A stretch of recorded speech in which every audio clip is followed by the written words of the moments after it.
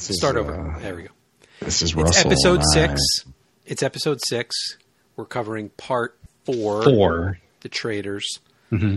There you go. I got it. Suchnerds.com. All that good stuff. I got you. Go for it.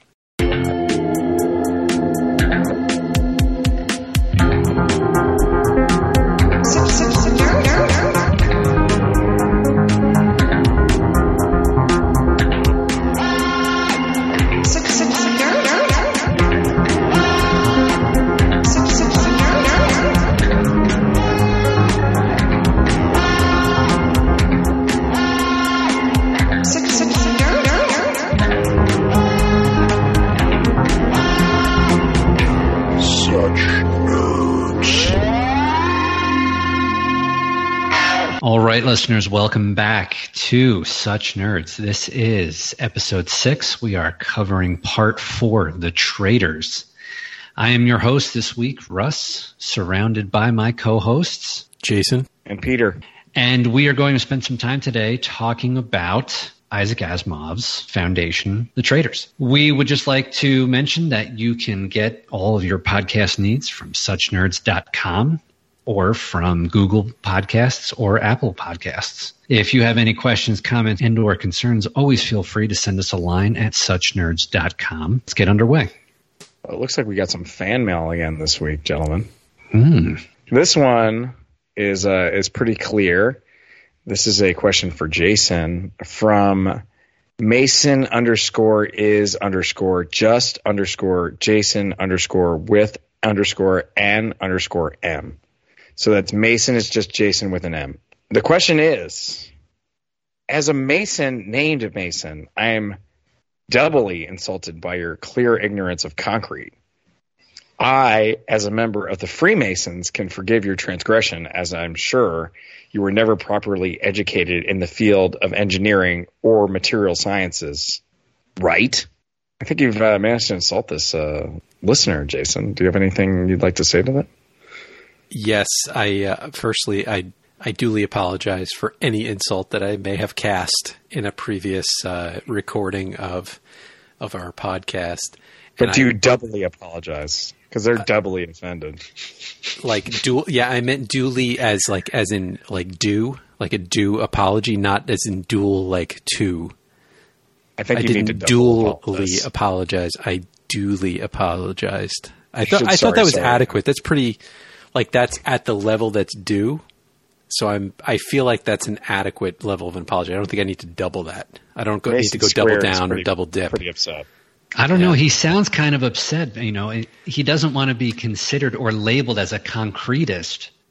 An elitist concretist? An elitist concretist. Well, you know what? The other thing, I think I also blew it and used the word concrete, but it may be cement. I don't know for sure because he's right. He's absolutely 100% correct. I am ignorant to the ways of concrete because concrete is static and it's only dynamic in, temperature expansion and, load deflection and things like that. It is not mechanical, which is the way that I was educated from an engineering perspective. So it is a little bit beyond my reach. Probably far more complicated than I am prepared to handle as a mechanical engineer. And I have a feeling that if this Mason was a real Mason and not just, ribbing me, he probably would have used more proper Masonic language than have leapt on my concrete misspoken description of the cement of yesteryear.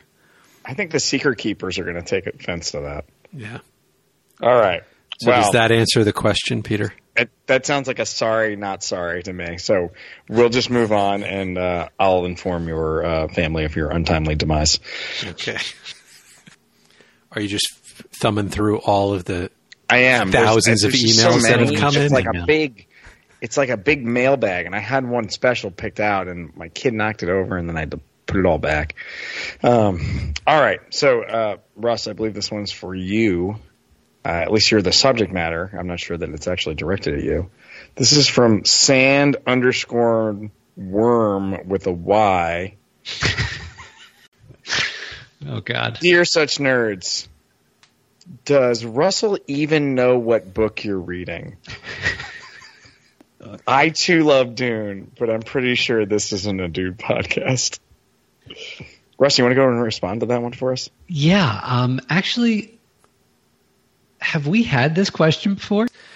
I think we start almost every podcast asking if, Russ, do you know what book we're reading? I can't help that I do enjoy the Dune saga. There's something about it that really grabs me. And I don't know if it's the hooks from the worm riding or Gurney Halleck's basilisk or basilisk or whatever, that nice luthier instrument that he plays to calm everybody down. I don't know what it is. Almost gent like. It's a future space guitar. That's what it is. Seems only fair. Anyway, yes, I do love Dune. Sometimes I wish we were reading Dune, but I'm also here at the Foundation full-time, 100%. For those of you who are just joining us, welcome back to our Dune podcast. And I think we've got one more question. There is, this could be a little bit of a bunny trail, but I'm going to go ahead and throw it out there. And again, this is another one that I think, it's one question, or it's actually two questions. But I think that each of us needs to provide kind of an independent answer to this dual question. All right. So the question is this: if you had to describe yourself using a character of Foundation, who would it be? What about your co-hosts? Who would they be? Russ, do you want to lead us into the foray here? Okay. No, I can do this. Immediately what comes to mind is, yes, I'm Duncan Idaho. No, that's not part of Foundation. That's great, Russ. How about your co-hosts? Jay, let's see. I think you're more of the Harry Seldon. I think you have calculated and quantified, linearized every possibility that could be in a world. That's what I was going to say. And destined to die in less than 2 years. Well, I mean, who knows? We still have to read Prelude to Foundation, so you may exist in another book. Who am I, though? That's what everybody wants to know. I know everybody's been waiting for the grand finale. Peter? Who is Peter? I feel like Peter is definitely the Prince Leopold. Perfect. I feel like he's the guy that is just itching to roast his family members. Just like step out of line, axe them. I mean, that's a fair analysis. I feel like you definitely I'm constantly plotting your two's death. You have been vibing on the fact that he constantly talks about how he can just waste his uncle at any time. Like, yeah, I can listen to him, but like, I can also get him whacked. So, yeah, exactly. I love it. Yeah, I'm gonna go ahead and have to say, because what I have to say is the most important thing. That I see myself more of as a Salvor Hardin myself. I have personality, unlike most of the characters in the book. You smile far more than Salvor Hardin does. You know what? That's true. I was gonna go with Gal Dornick, but I don't really have kind of like a slack-jawed, wide-eyed, like walking through life kind of situation. I'm a little more cynical than that. I don't know who I would be, but definitely I have to agree with your analysis that Jay is definitely Harry Seldon, hands down. This dude has everything planned out. He knows exactly how it's going to go down. He knows where the crisis points are, and then that's when you're going to have to. The podcast is either going to survive or it's not. Once you hit that crisis situation. It's up to us, but Jay's got it already designed for us. So yeah, he knows exactly how it's going to go down. Right. You guys are going to have to face crises, and I'm 99% positive that you're going to make it through those crises. Yes, but your backup podcast is going to make sure that I'm sure the survival. On the other, of the yeah, on the series. other side of the galaxy, I've got my other podcasts lined up, ready to fill the void for sure. I just like to point out that Star's End is my J-pop band, so you guys can find me on suchnerds.com/J-pop. And what about Russ, Peter? Before I take the mic, I don't know. Who would Russ be? Well, let's think about Russ as a person. He's very contemplative. He's slow to anger.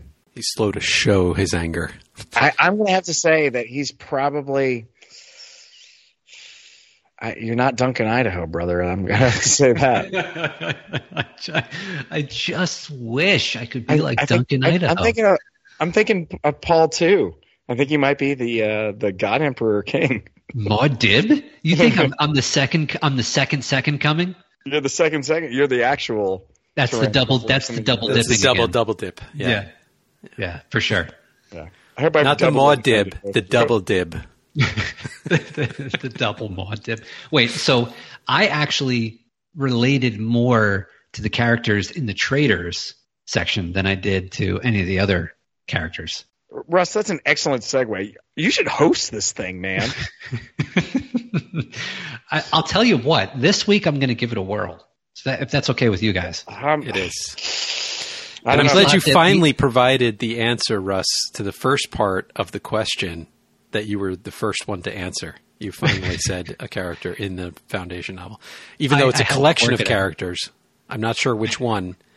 Is it the Grand Master, or is it the guy who helps the prisoner escape, or is it the prisoner, or is it the soothsayer Furl? Which character in the Traitors are you thinking of? Ponietz. Lamar Ponietz. Nice one. But we need to go for you. Who are you and who are your co-hosts? All right. So I am really flattered that you guys think I'm Harry Seldon. Just the idea of like the forethoughtfulness of his whole, developing psychohistory as, an academic field of study. But it was basically him who invented the whole science of psychohistory. I do not associate myself personally with Harry Seldon. I actually, you guys are going to laugh at me. Venus. No, I associate myself closely with Pyrene of the Foundation, of the Council. Right. Yeah, he's the Council. He's the guy who never has time for any politics. Yeah. He's focused on his scientific purview. He has no patience for the political guy who's feeling things out and improvising. Just like interaction wise, like he knows he's there. He accepts that he is there for a purpose, but he just has no patience for him when he's in his presence. And I feel like even though I mentioned at that section that I was really holding out hope for Salvor Hardin, because I think he's there, his heart's in the right place. Like I totally associate mostly with Pyrene. Now you guys, on the other hand, now don't take this the wrong way, Peter, because I mean it, because I said that I think highly of Salvor Hardin as a reader. Listen, because I think you can't ask me not to be offended by something. So I think that you remind me most of Salvor Hardin because you're like, I'll say a quote, you're not even going to remember it. You once told me, sometimes I have to just go for the lift. Perfect. That is something absolutely I would say. I was helping you do something in your bathroom renovation in your house, and we were like contemplating and trying to figure it out and calculate it, and you're like, let's just go for it and see if it works. Like sometimes I just got to go for the lift. And it really struck me as like, that really kind of rounds out who I see as Peter. Like you got to go for the lift sometimes. So I love it. I'm unbelievably flattered. Now, Russ, I got to say you made me think when you said Lamar Ponietz, because, I can see where you're coming from there. And And you have to also promise not to be offended when I tell you who. Jesus, you are the worst at delivering this news. But my initial thought, and this is based on a comment that you made while we were discussing the Foundation stuff, is I see you, especially in this podcast environment, you're very much a Gal Dornick to me. What does that mean? Jay, can you explain that a little bit? Like aspirational, but not like he looks up to what he's trying to involve himself in, rather than seeing himself as already part of it. And I think I think that will change, Russ, because I see already like you're getting like kind of in your stride here, but you seemed like you were scratching for kind of a feeling like you have sufficient sci-fi experience to contribute in the way that like, you know, Peter's dropping these Game of Thrones references and the interregnum and all this kind of stuff. And you just seemed like very kind of like wide-eyed and open to it. But I think there's more for you to contribute than you realize, you know, in that moment. And that was my thought. But I think like personality-wise in this podcast, you remind me of Gal Dornick. Like you want to be in it, you're ready to be in it, you're there, you're qualified to be in it, but you just don't quite see yourself as in it yet. And you're still kind of like a spectator at first. I think what Jason's trying to say is that you have a lot to contribute. And we're looking forward to seeing more of your potential come out, because it's already coming out. It's like a beautiful flower. You're hosting thus far in this podcast has been magnifique. And just the fact that I'm already like second guessing my selection of character should be sign enough that like, you know, I think what you need to really realize is that I didn't actually tell you who I thought he was like. He's like Weenus. He's already taken over the Imperial Starship. He's ready to invade and steal this podcast. And unfortunately, it's just me out here, right, who's fighting him off. You're already dead, man. I know. But I know what's going to happen, and I have confidence in you, Peter. Somebody was going to have to be Weenus. I knew it. Okay, listen, I'll take it. Hey, and you know what? Also, Peter, not to just belabor this and grind this, you know, horse into hamburger more about meat. how much you love me, Jason.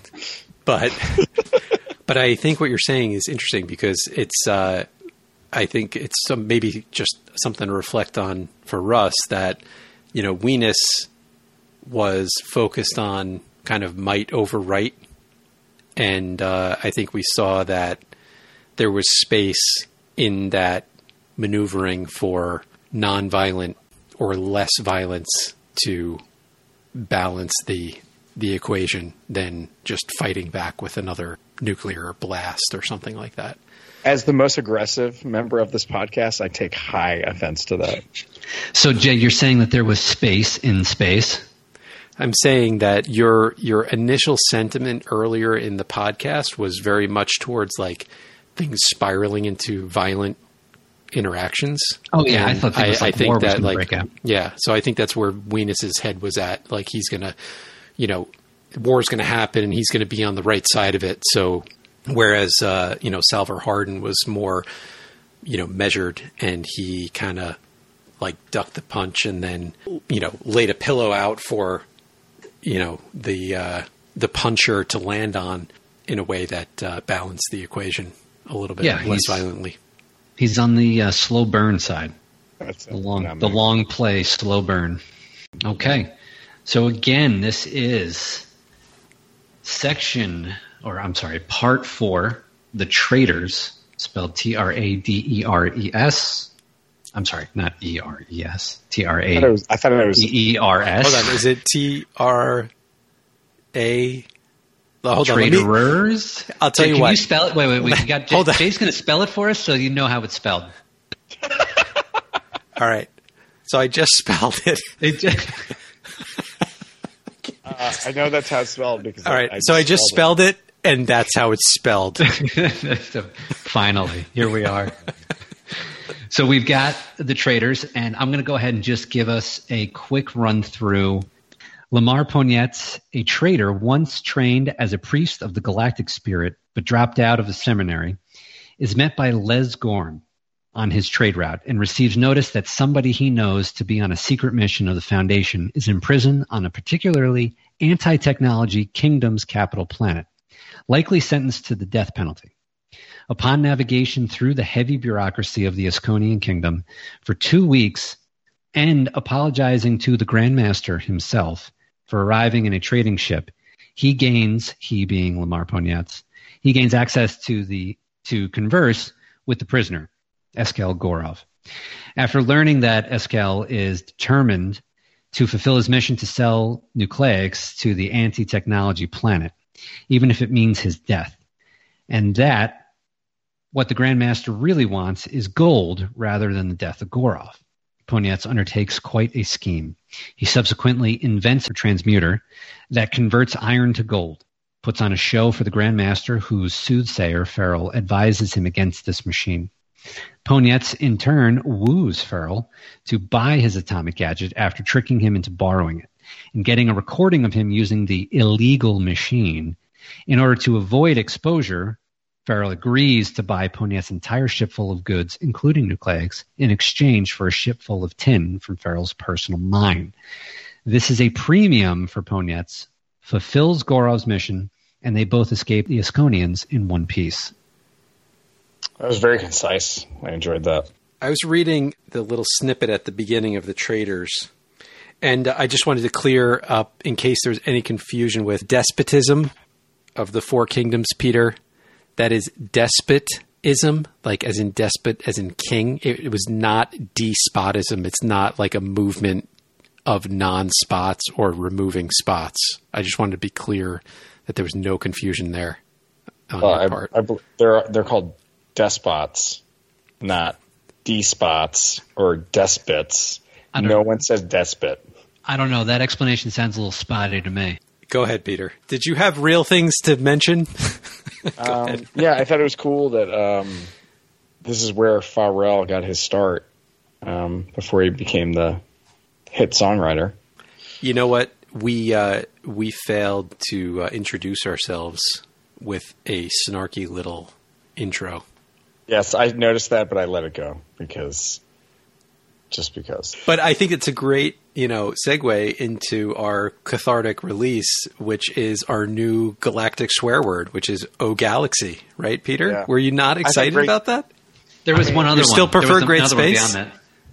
I like Great Space myself. I think For Selden's Sake comes up. Yeah, that was another one. Yeah. Oh man, he really is the savior, huh? Right. And I appreciate, Russ, you had the same challenge that I did. I had to train myself away from atomics because I keep wanting to say atomics for all this nuclear stuff. Yeah, but it's nucleics. They keep referring to it as nucleics, right? Don't they refer to it sometimes as atomics? Doesn't he say? Gorov talks when he's explaining. Not. I don't know that it matters, but they definitely say nucleics way more than any sort of atomic. Yeah. I felt like I was losing my mind because I was thinking atomics in my head, atomics, and then I come across it in the book and it's nucleics, and I'm like, oh man, what was that? Where did I get atomics from? Maybe they do say it, and I just don't. It was like, I feel like maybe I read it. I see nucleics, but I read it as atomics because it's like almost the same letters. Yeah, I hear you. I mean, it's the same thing. Right. Can't be so hard on him. I do the same thing. I'm being facetious. Can you spell that for me? Feceisius, like the Greek hero, right? The guy, the Physician task of pushing the boulder up the hill, right? I think it's PH, if I'm going to be a real tool about it. PHECES? Yeah. Something like that. Yeah. But it's Sisyphus. Yeah. I know. It's a Sisyphean task. Okay, now I get it. Now do you get my joke? That's a stretch. That's a stretch joke. Sorry, that was maybe they do say nucleics. I'm looking at here. Gorov talking about Ponietz telling him, and he said it's my assignment to sell nucleics to Ascon. Yeah, I don't see anything about atomics in here. I hate to go back and dwell on page 173, which is before they even like really start the section. But this is like I started to really latch on to these little intros and the lead-ins. And I really appreciated the quote that they said is adopted by all of the traders. And the quote is, "Never let your sense of morals prevent you from doing what is right."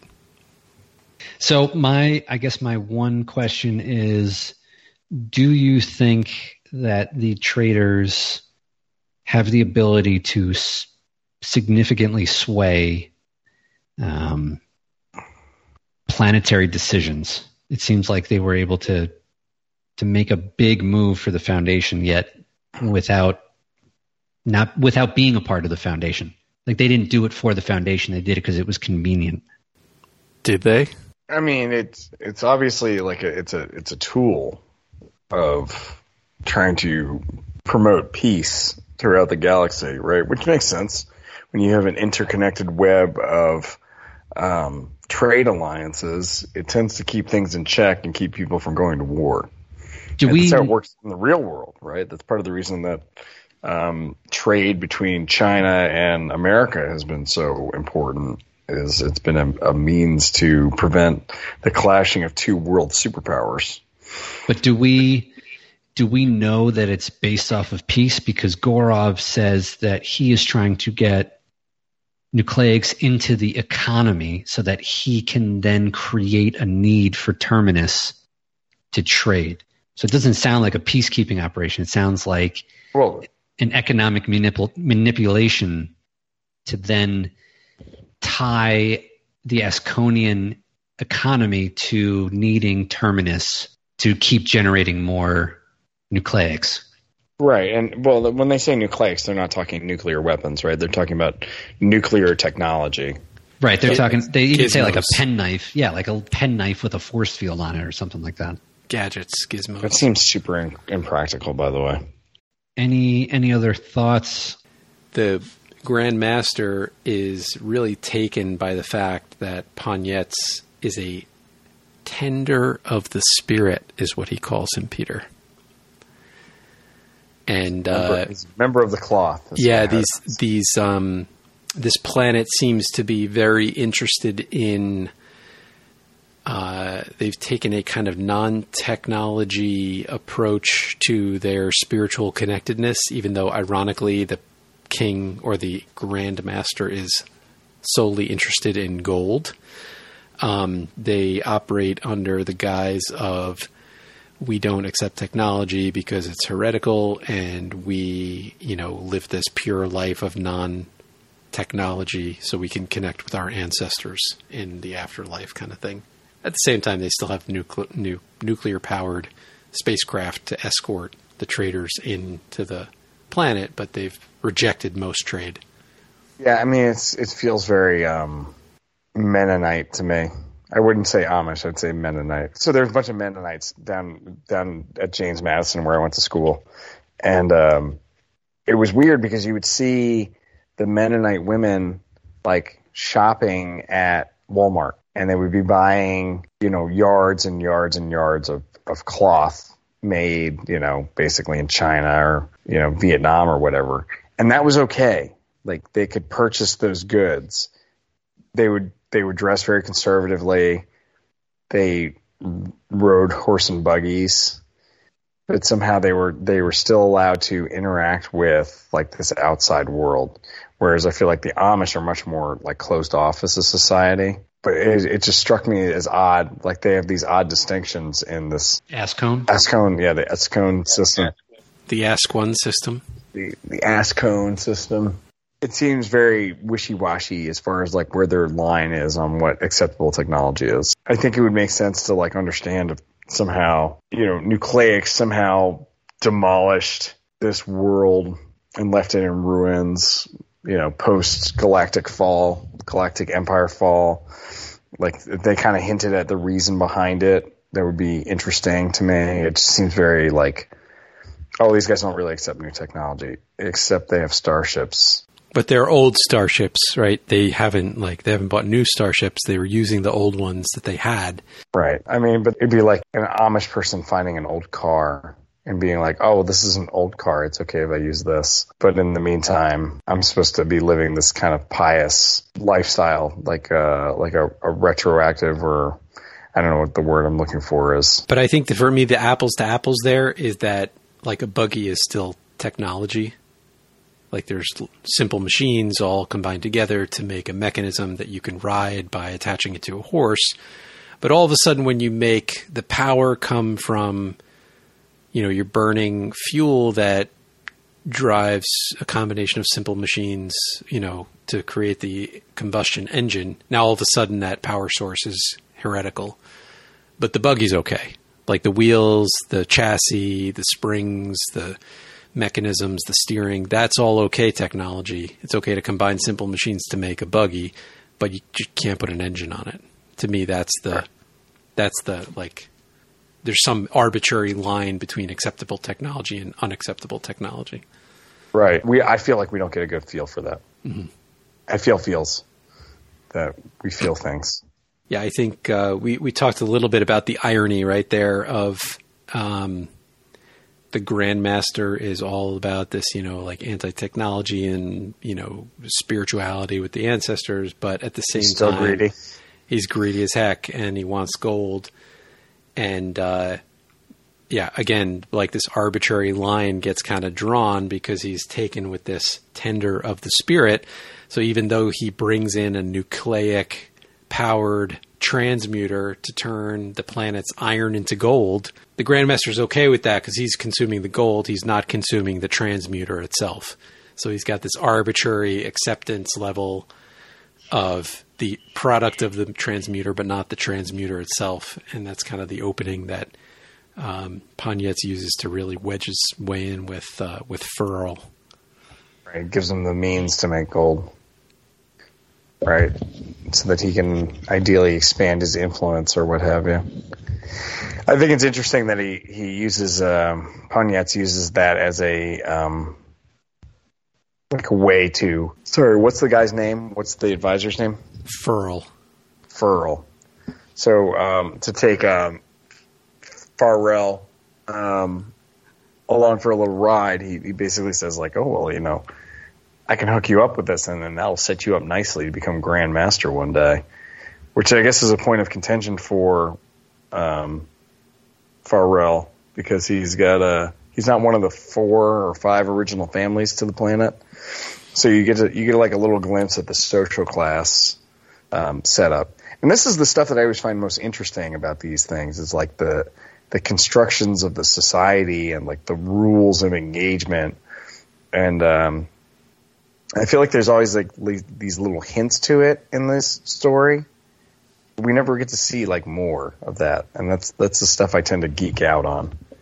Is like, oh, if this is acceptable technology, but this isn't. Like, are flushing toilets okay? Yes or no?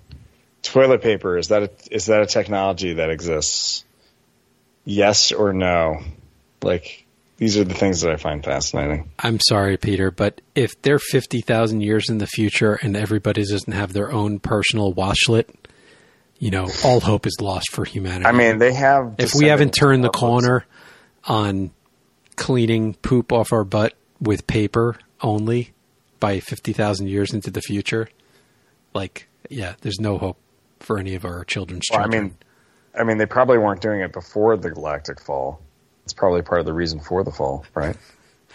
Also, they've absolutely descended into barbarism. So, they're using things like leaves and not even like processed toilet paper. So, Russ, you didn't latch on to my washlet comment at all. Well, I am not actually big into that type of tech. What? That is a complete and total lie. What, a watchlet? Washlets. A washlet? What'd you think I said? A watchlet. I thought you meant like an like a small watch? Like a smartwatch. You were droning on about it for 12 minutes, Jason, so we stopped listening. You were talking about a washlet as in like a bidet? Yes. Yeah, I heard that part.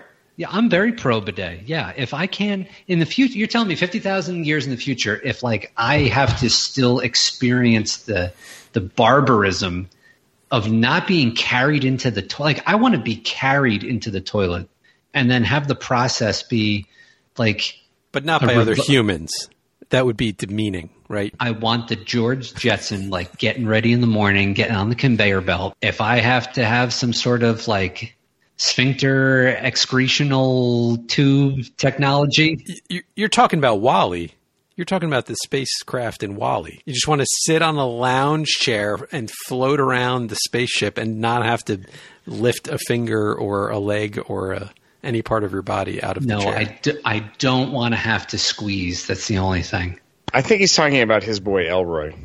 Or maybe it's Jane, his wife. Do you think people have hemorrhoids in 50,000 years? Like, God, I hope they get the you can't tell me that people are still going to be pushing and experiencing stress on the toilet. Like, if we are still experiencing stress on the toilet, that is a big problem. Why do you think the guy's so obsessed with having a gold throne? Very important to him. Russ, do we have to go back to the whole premise of Harry Seldon's experience for the people that he's cornered into the far reaches of the galaxy on Terminus? Trial by fire. Do you think that they're going to have to face monumental crises and get away with not having to squeeze a little bit each time they use the bathroom? Are you telling me that like he's going to make them go through the gauntlet and then also make it difficult for them to go to the bathroom as well? Like that is more than two crises. That's like an existential crisis. That is a fecal crisis. That is a population I would call crisis. it a Facesian task, if you will. A Facesian? A Facesian task. Don't panic, guys. Just don't panic. Just don't panic. And this is why you have to bring a towel everywhere. Oh, yeah, for sure. You definitely need a towel if you're going to be using a bidet. Right. Or if you don't have a bidet. Or a washlet. Some sort of electronic washlet that politely pats you down and then sends you on your way. Or its sister technology, the Watchlet, which is a small watch that Russell invented in his mind. That's right. To explain the word that he thought I said while he wasn't really paying attention. I was busy looking up what it is that you were describing before. De-spotting? Yes. Well, yeah. Well, obviously we are on a non-spot podcast. So I had another observation that I wanted to share. Yeah, so get this. So my boy Panyetz conjures a machine on the fly from scraps he's got laying around his spaceship that transmutes iron into gold, like wrought iron into gold, right? Dude creates this machine, trades it and his entire ship full of stuff for as much tin as he can carry. He gets paid in tin. That's all he gets. And I'm thinking to myself, hold on, you've got a machine that can take one material and convert it into just make tin. Precious gold. Like, why are you going bonkers over a ship full of tin? That's so it's temporary. That's part of it. That's part of the. That's part the transmuter. Of the the transmuter doesn't. Yeah, for a little while, right? It works. The for machine like the works for a little while. Needs. Yeah, I thought the gold is gold forever, but the transmuter only lasts 6 months. It says the power consumption would be far too great for the transmuter to continue. So the one that he builds out of the nucleics that he's got will only last a little bit.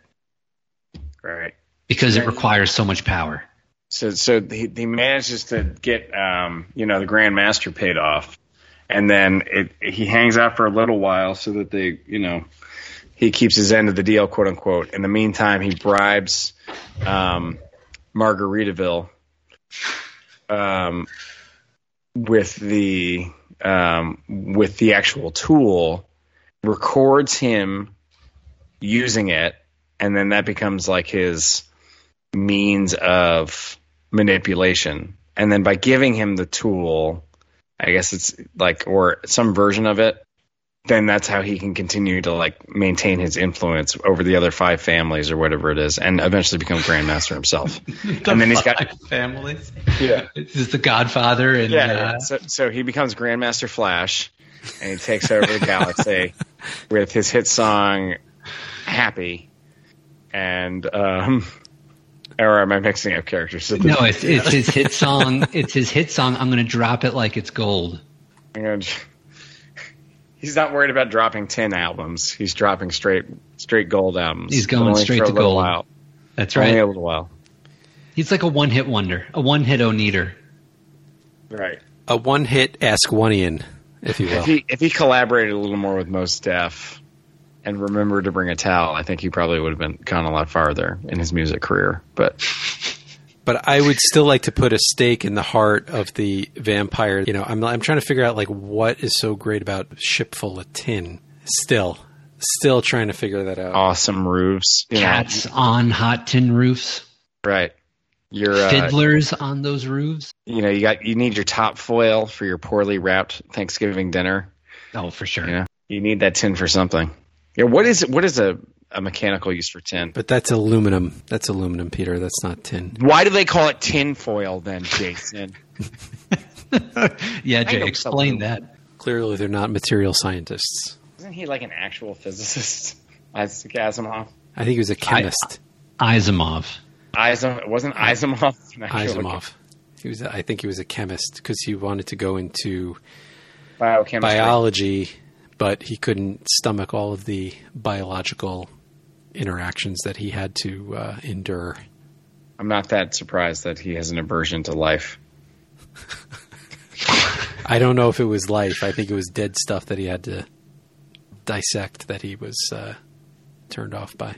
You know, on a happy note for, I guess, maybe Peter, or I don't know, Russ, I don't know. You guys were all excited about this subject last time. There are still no women in the story. Like, we still haven't I'm met. not excited. I'm disappointed. Are you disappointed? Okay, because I like girls. Oh, okay. All right. So, much to our chagrin, you know, we still don't have a pivotal character who is female at this point. We're at the end of the Traitors. It's still a bunch of dudes interacting with a whole bunch of other dudes. It's been interesting. It's been very different from what we've seen so far, but it's been dudes on dudes. Going back to it's interesting. I felt like this was something out of a totally different book. I enjoyed it, but it really felt like a completely separate novella than like the other two. The other two felt tied. The other three, they felt tied together. You know, this one felt like its own beast. To be fair, Peter, I think it was from a totally different publication originally, and we always go back to this. Like, I think this is another partly a reflection of how it was written originally. You know, coming through that it's a little bit detached, but I'm hoping that if Asimov is consistent in his book structure as he is in his part of the book structure or a short story structure, he will pull it together in the next section. So maybe that's a good place to kind of wrap it up and let's keep some of this stuff in mind as we edge into our next section. What is it called, Peter? The Rap Superstars. I think you're close. I think it's almost that. Let me just double check it here. It's actually called The Merchant Princes. So almost the identical thing you just said, Peter. He actually spells it The Merchant Prince. I just checked. I just spelled it, and that's how he just spelled it. He just spelled it. The Merchant Princes, Part 5. Ladies and gentlemen, Jason just spelled it for us, so that's how it's spelled. And that's how it's spelled. Thank you, Potters, for listening in. It has been a pleasure to take a walk with you down the Part 4 of Traitors, Isaac Asimov's Foundation. My name is Russ. I want to thank everyone again for coming out. My co-hosts are Peter and Jason. And we will see you next time. Have a good night. Thanks, guys. Have a good night. Good night, everybody.